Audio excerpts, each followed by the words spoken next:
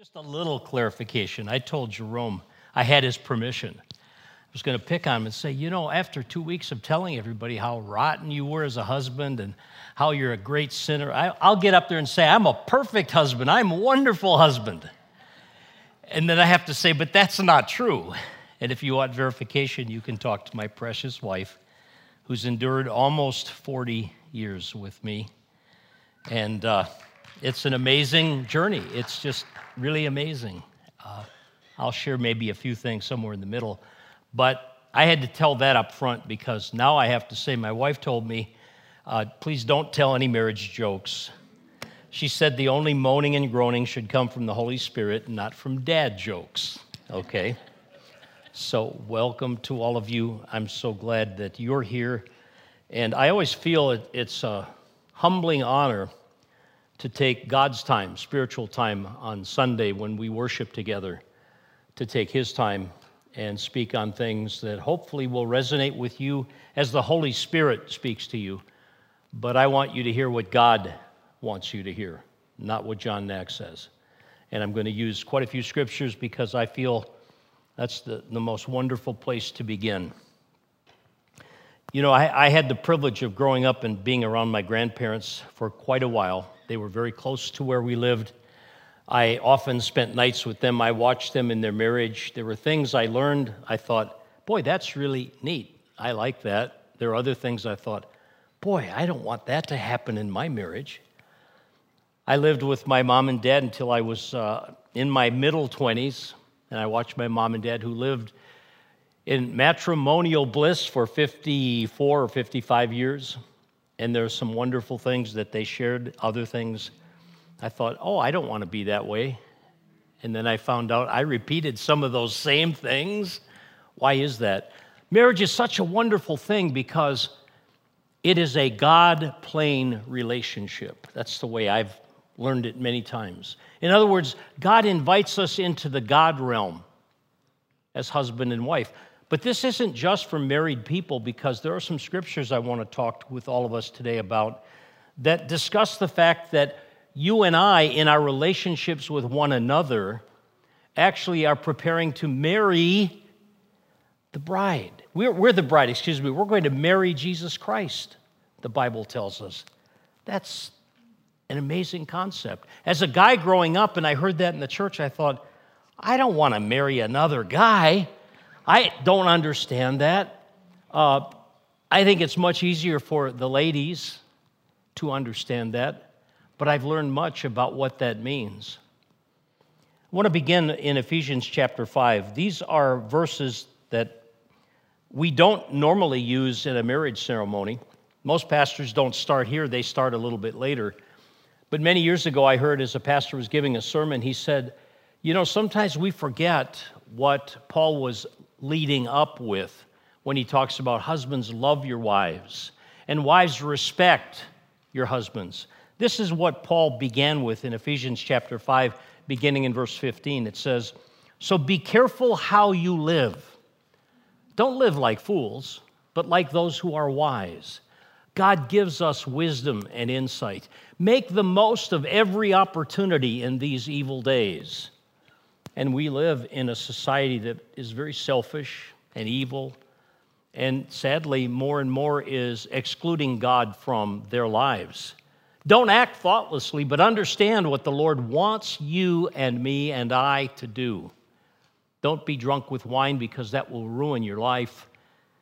Instead, be filled with the Holy Spirit, singing psalms and hymns and spiritual songs among yourselves, and making music to the Lord in your hearts. And he's really leading up to talking about how we relate to each other. And give thanks for everything to God the Father in the name of our Lord Jesus Christ. And this is where, when I would do a marriage ceremony, this is where we would often begin, verse 21 of Ephesians 5. And further, once you know all of that we're living our lives before God and in God's sight, and we want to love and respect one another, submit to one another out of reverence for Christ.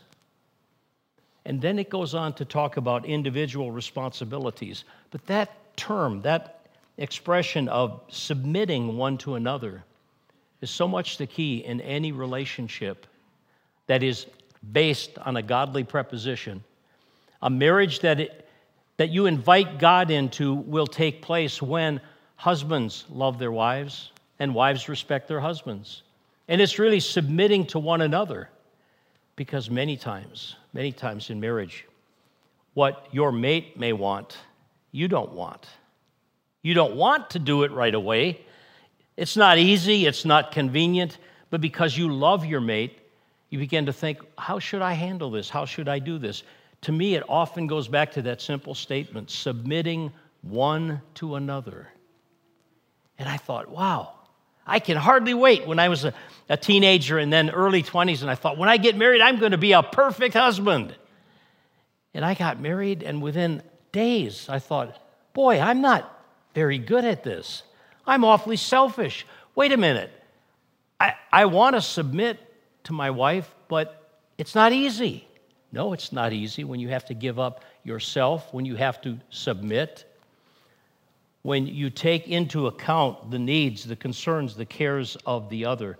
And I believe that this applies to all of us because Jesus is the one that modeled for us how we relate not only to each other, but how we humble ourselves before our Heavenly Father. Because remember all the things Jesus went through. It says he humbled himself and went to the cross on our behalf. And in Luke chapter 22, beginning in verse 39, Jesus said, I've not come to do my will, but the will of my Father. He accompanied the disciples, and Jesus left the upstairs room and went as usual to the Mount of Olives. This is just before his final, huge, amazing temptation. He said, pray that you will not give in to temptation. And he left them there, walked away about a stone's throw, knelt down and prayed, Father, if you are willing, please take this cup of suffering away from me, because he knew how difficult it would be. Yet I want your will to be done, not mine. Is that what happens in a godly marriage? That you're willing to give up your will for the other? Oh, that sounds so wonderful. Of course we all want to do that, but it's not easy. It's not a part of our nature. I'm convinced it's not in us, but it is in us if we allow God to come and live in us, because he will make us act that way, think that way, and begin to treat each other the way God would have us. Jerome touched on this book, this concept he said he had come across a number of years ago. I also read the book. It's called Love and Respect. It's written by a husband and wife. They're both Christian counselors. It's an amazing book, and it talks about the relationship that a man struggles with. Simple thing, loving his wife. Oh, wait a minute. Most men love their wives, don't they? Well, yeah, they think they do. What about respect? The wife respect her husband. And he and his wife in this book unpacked the fact that when we approach the disagreements or the struggles or the difficulties, we come at it from different perspectives. And a husband many times will think, oh, if my wife would only respect me more, I could love her more. And the wife is thinking, you know, if he only loved me, I would respect him. And so this couple said, basically what we do is we set up on our own mountain and we say, well, I'll begin to respect him when he shows me love. And he's thinking, how can I love her? She doesn't respect me. And he talks about climbing on this merry-go-round and going through it over and over and over again. And as I read that book, I thought there's a lot of helpful information in there. And it turns out, of course, they had been married over 25 years. And he said, even though we've been married that long, we still get into these traps. We fall into these ruts. We struggle with these encounters. And they said, in essence, it comes back to, this is the core. This is one of the statements I believe that Paul makes that applies to every one of us in whatever relationship that we treat each other or treat one another. Philippians chapter 2, verse 3 says, do nothing out of selfish ambition or empty pride, but in humility consider others more important than yourselves. Boy, just think about that statement that Paul made. And think about what a different world you and I would live in today if politicians treated their opponents that way. Well, you know what? I think they really care about. What about if we did this in our business dealings? What if we dealt this way with our neighbors? Because Jesus went to the cross, we didn't deserve that gift he gave to us, but because of God's love for us, he did it. He did it for us. He valued us more than we valued the gift, but he was more than willing to do that. Do nothing out of selfish ambition or empty pride, but in humility consider others more important than yourselves. Boy, that's a hard one. That's really tough. And in a marriage relationship, when you struggle with, well, why isn't my wife being more respectful? Or why isn't my husband being more loving? And then stop and back up and say, wait a minute, how am I dealing with this? How am I approaching this? And as I said, I often thought, as I heard sermons growing up in the church, I thought, when I get married, I want to have a perfect marriage. I want to have a wonderful marriage. I've learned all these things to avoid, and then I did most of them anyway. And I thought, wait a minute. A sermon that really struck a chord with me was one I heard when I was still a young man, and he said, instead of trying to find the right person, and we all pursue love and romance differently, don't we? Try becoming the right person, and that right person will come alongside of you because they'll see who you are, how you act, how you live your life, and that will mean something very important to them. I look at the church and see that the church in the beginning, we have this kind of model, our picture. We read the book of Acts and we see that the church was dynamic. We also know it was under attack. But yet they stood together and amazing miracles were occurring because God was blessing the church and it was founded to grow and encompass the entire world, which I don't think they believed it was going to happen that way. They didn't understand it, I don't believe, but it happened. But here it says of the church in Acts chapter 2, verse 42. I just want to read a couple highlights. It says, they continued steadfastly, the church, the disciples, the one another's, in the apostles' doctrine and in fellowship and in breaking of bread and in prayers. And fear came upon every soul. And many wonders and signs were done by the apostles. And all that believed were together and had all things in common. And they, skipping down to verse 46, they continuing daily with one accord in the temple and breaking bread from house to house did eat their meat with gladness and singleness of heart, praising God and having favor with all the people. And the Lord added to the church daily such as should be saved. And the reason I share this is because this is the spiritual plane that God wants all of us to live on. That if we treat each other with love and respect, the Bible is filled with sermons, if you will, admonitions to all of us. It talks about being devoted to one another.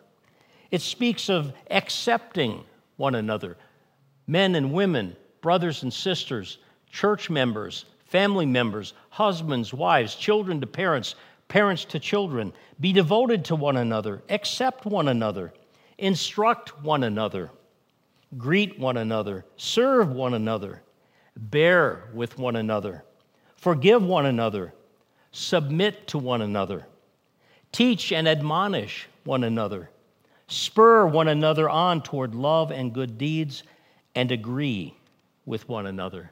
Those are all relational directives, commands, if you will, from Scripture that tell us if we treat others this way, all it will do is redound back to you as a blessing. I love that word redound. It's not a word we use often in our language. It's an old King James word, I call it. Redound means it comes back to you. It's like a rebound. It comes back. It's an amazing thing. When you sow spiritual seeds like that, amazing things begin to happen. We are called, we are told to one day marry Jesus Christ. We are called the bride of Christ. We are called the body of Christ. We belong to Him. He loves us and sacrifices Himself for us. In fact, when we read near the end of the sermon today, we'll read what Paul concludes with in Ephesians chapter 5, when he says, a loving husband would love his wife so much that he would sacrifice and give himself up for her, just as Christ has done for the church. But we're supposed to do that, in essence, as the body of Christ, to the world in which we live. But the world doesn't make it easy. We didn't make it easy for Jesus, did we? And yet He loved us. He extended Himself for us that way. We are called, in essence, fellow citizens with God's people. We are called members of God's household. Paul tells us that we are a holy temple being built together. For what purpose? For Christ to dwell in us. So if Christ dwells in me, then the way I treat others demonstrates that I'm a different kind of person, not because I'm some great guy or you're some great gal. It's because Jesus lives in you. And they will see that evidence because you're going to be different. And that's the key in marriage. That's the key in relationships.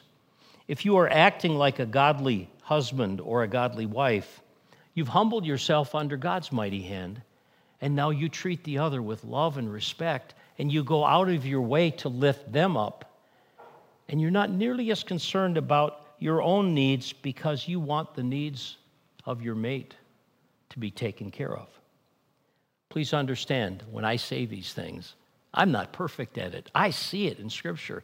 I love what God tells me how I need to be, and I strive to be that way, but I often fall short. But even in that, God says He understands. He loves us. He will help us. We all know the command in Genesis chapter 2 and verse 18 that God said to Adam and Eve, He said to Adam that He was going to give him a mate. He was going to bring someone and give a mate who would be a helper and comparable to him. There are all kinds of different ways to translate that.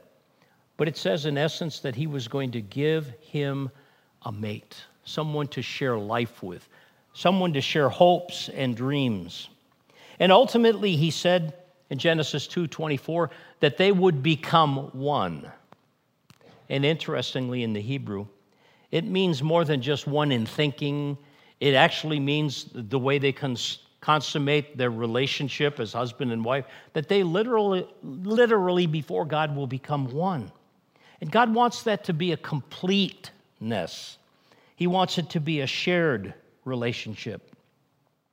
In fact, He wants to invite us into the God plane, I said, God-level relationship. When we look at Scripture, and communion is a wonderful reminder of this, Jesus said to the disciples, and it's often repeated when we share communion, that Jesus said that God will come and make His home with us. He will live in us. He will live in your marriage. He will live in your relationships. He will live in those opportunities where you can exhibit God's love and God's care for one another. In Philippians chapter 2, it talks about the way we can live for others. The one another's, we live not just for ourselves, but we live for one another. Philippians chapter 2, beginning in verse 12.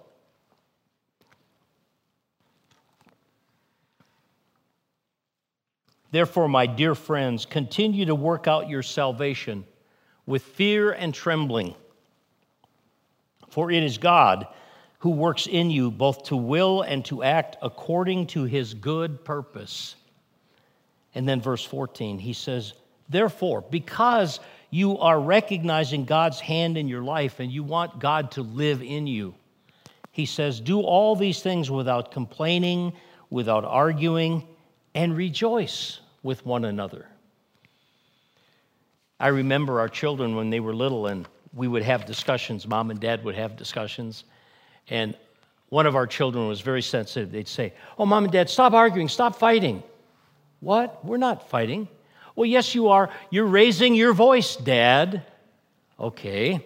Very interesting. That was a great concept to remind me that they were perceiving this was arguing, this was bickering.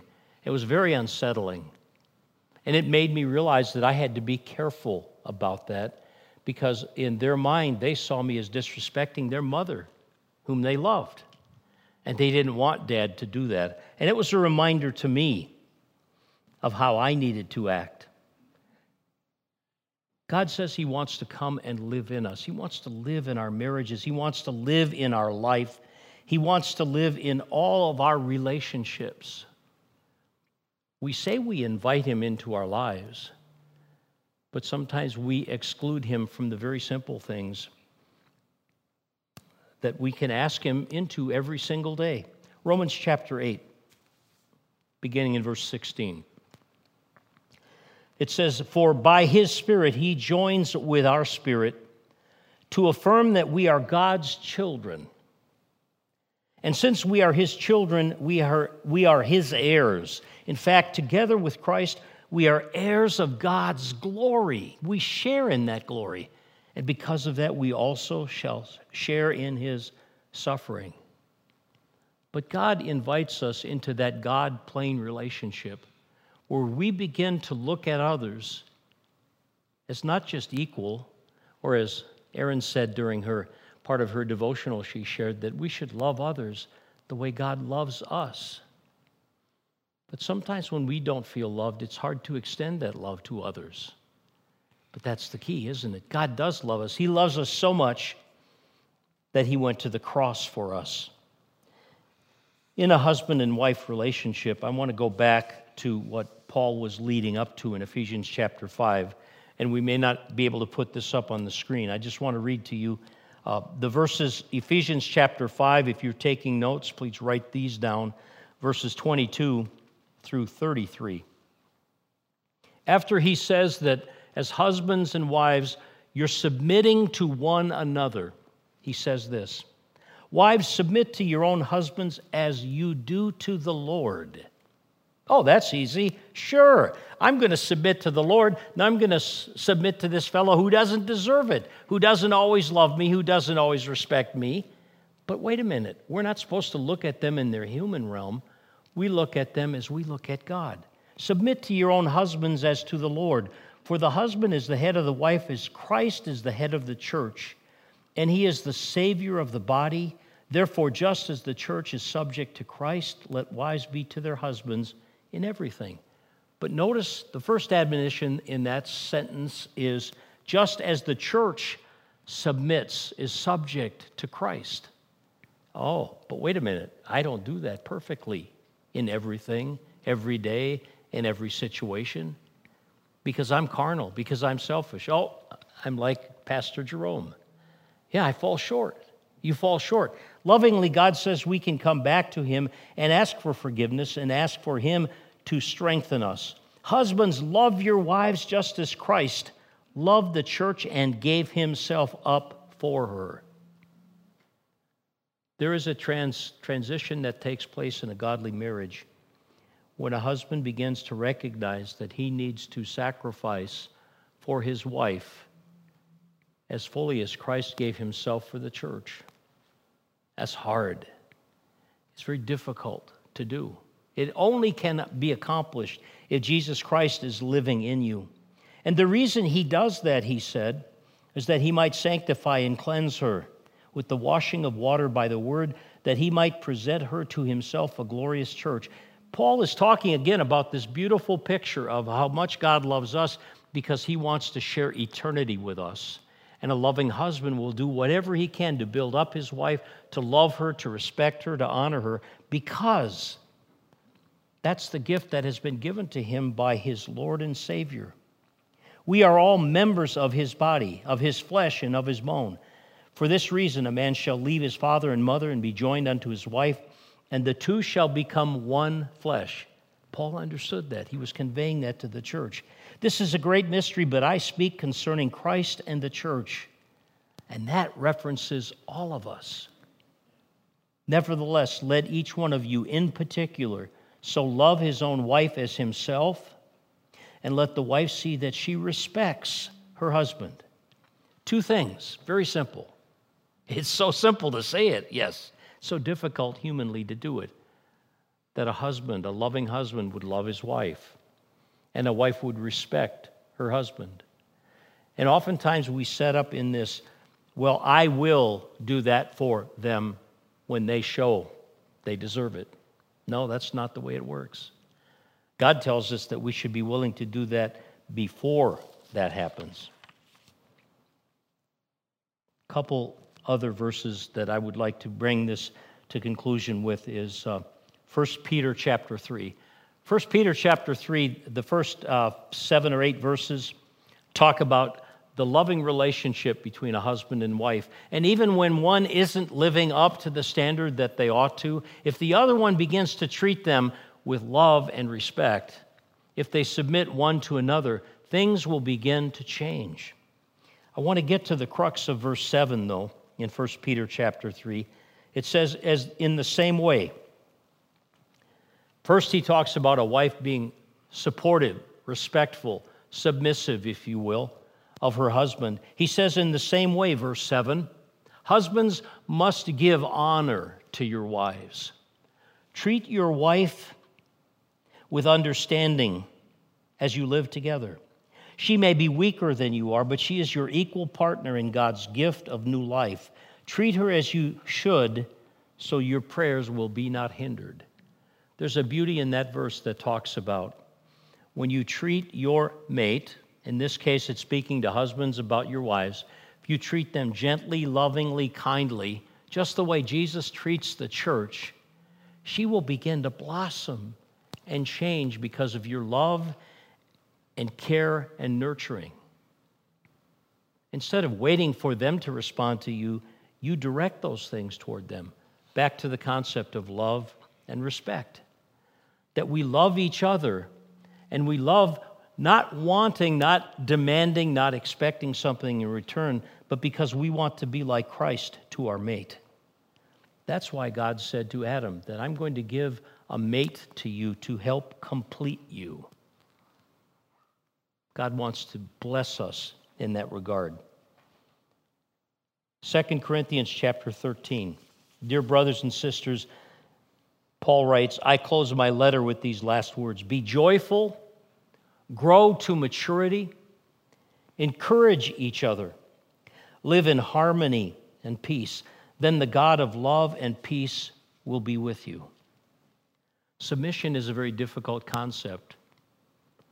In fact, in society today, you won't often hear it discussed outside of a church setting because submission seems to have a very bad connotation. In essence, it means that we willingly support someone else. We show respect, we show deference, we treat others better than ourselves. I remember a couple that I performed a wedding for, and they invited some of their biker friends, and we got to the part of the ceremony where we read, and wives, see that you submit to your husband. And this group of people started laughing, and they were throwing elbows at each other. And I was a little bit pausing in my dissertation of the ceremony. I thought, oh, wait a minute, I guess they don't like that idea of submission. It means that you willingly place yourself below someone else. You hold them up, you serve them, you respect them.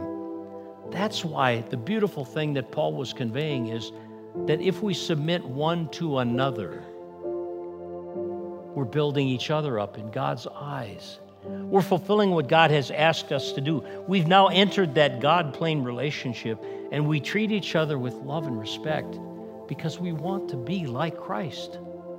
To the most precious gift we've been given in this life, our mate. What a wonderful, beautiful concept. And Jesus demonstrated that for us, how we can be that way. 3 things to leave you with then today. Number 1, it says we will all one day marry Christ. And Revelation talks about the bride being made ready. How is God making us ready? He's giving us these opportunities to live as Christ lived, to be sacrificial in our love and care and concern for others. It's being like Christ to other people. And it's not easy. And probably the most difficult place it's practiced is in marriage. Because you're so close to someone, you get to you get to show them love and respect every single day. The second thing, and this applies not just within marriage, but as Christians in the society in which we live, treat others, consider others better than yourself. Boy, that's tough. When you're being yelled at by a customer, if you're in customer service, if your neighbor comes and yells at you because you cut his grass, you went over 2 inches on the side of his road, if you've had things like that. Our neighbor came up one day and yelled at me because our dog went and dumped in his yard. And I said, I'm sorry. We're trying to keep an eye on that.